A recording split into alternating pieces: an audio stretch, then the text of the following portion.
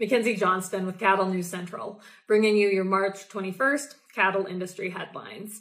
Brought to you by AgRisk Advisors. They provide risk management programs to livestock producers all across the West. Whether you are concerned about price or weather risk, AgRisk Advisors, they are here to help. With current day market fluctuations, you and I both know there is nothing more important than locking in a price floor on your cattle. So if you'd like to learn more about an LRP, I encourage you all to reach out to an advisor today. Also sponsored by American Beef Producer Magazine. They offer in-depth articles on a wide variety of topics within our industry. They feature award-winning photography and so much more within all of their editions. If you'd like to check out their most recent edition, their March edition, or any other recent issues, whether it be February or January, all you got to do is click on the American Beef Producer link above in the caption. That will take you over to their Facebook page where you can check all of that out. American Beef Producer Magazine, guiding beef producers for over 25 years. And finally, Circle 5 Cow School. If you're wanting to learn how to preg check your own cows or start AIing, Circle 5 Cow School is the way to go. Almost every week, they are hosting classes somewhere between Texas and Tennessee. If you'd like to check out their schedule, head on over to circle5cowschool.com. That is the number 5 in there. Or you can go ahead and just give them a follow on Facebook. Bloomberg recently featured an opinion editorial titled "Inflation Stings Most If You Earn Less Than $300,000 a Year." This article, of course, features the hot topic of inflation and also gives Americans some tips on how to deal with the increased prices of both fuel and food. The cost of gas jumped 6.6% in February compared to January. And the article believes the best way to fix this issue of higher fuel prices is to just start using public transportation. But of course, that doesn't work for many Americans, considering a lot of us, we live in rural areas, or we just don't live in areas, even if it is a populated area, public transportation is not available. Also, the writer of this article, which as you would expect, they don't consider the fact that those of us in agriculture, we're burning that high dollar diesel every day in our equipment. How do we handle those high prices? But of course, I would expect nothing less from Bloomberg. They are known to be incredibly biased. They are known to have a skewed perception of agriculture, and it shows more as the article goes on. So they talk about high food prices. In February, food prices posted their largest monthly increase since April of 2020. As we all know, Ukraine and Russia supply a significant amount of corn and barley to the world market. Much of that is used for to feed livestock. Because of this, there is a good chance we'll see food prices continue to increase.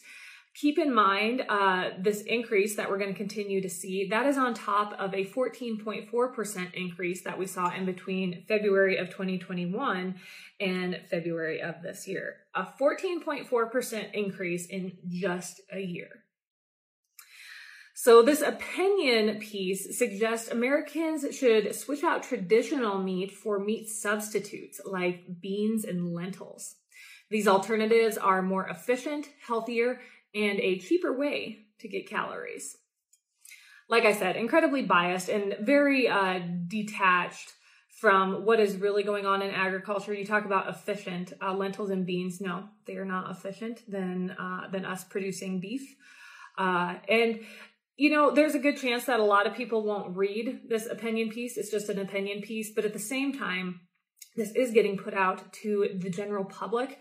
And this is something we definitely need to be worried about when it comes to agriculture. We're always focused on a lot of issues in agriculture, and I'm not taking away from any of those. But this article is just an example of those on the outside attacking our industry. And we've left the door open for them to come on in and make false claims against our industry because we're too busy fighting against each other. So this is something we should definitely be worried about.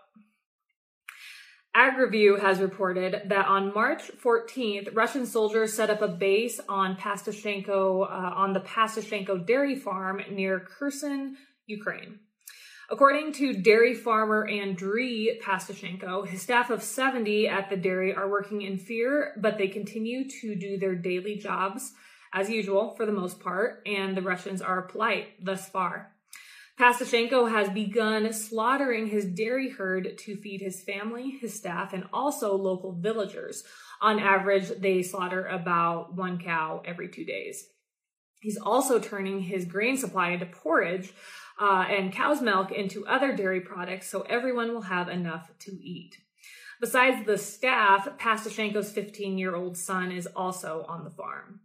His wife and other son fled to their townhome about 350 miles away from the farm.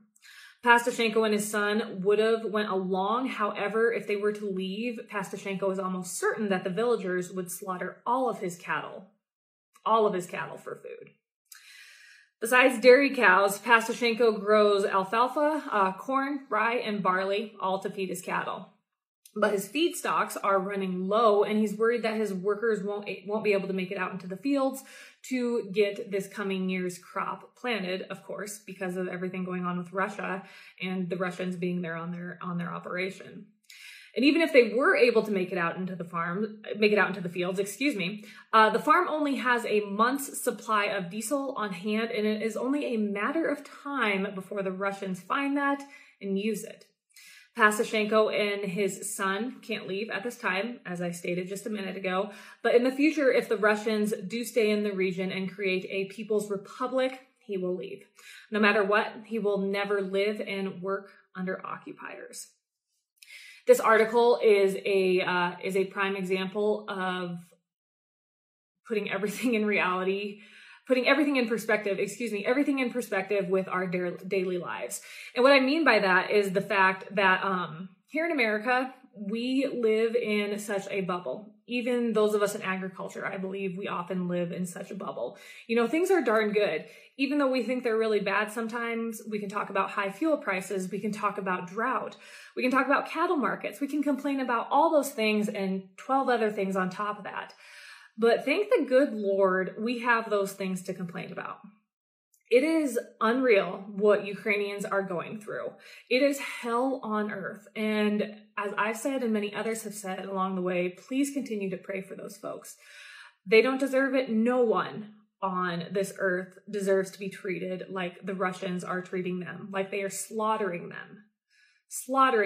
This last week, I don't know if you caught it in the news, but there were 10 individuals that were in a line lined up to get bread, and they were shot. They were standing in line to get bread, and they were shot dead. Again, we have so many first world problems here. You can talk about fuel, as I stated a second ago. And I've been just as guilty. I complain about paying $4.75 for diesel. But thank goodness I can roll up to the pump and fill up my pickup and go where I need to go. Thank goodness I can open my refrigerator, my freezer, and I have plenty of food, more than enough. Thank goodness I don't have to wake up every morning and worry if a bomb is going to be dropped on me. I think as Americans, we just need to slow down and put everything in perspective sometimes. The life we live is damn good, and we need to be thankful for that. And as I said, we need to continue to pray for Ukraine and that whole situation. Meeting Place has reported that last week, the National Pork Board delegates approved a reduction in the pork checkoff.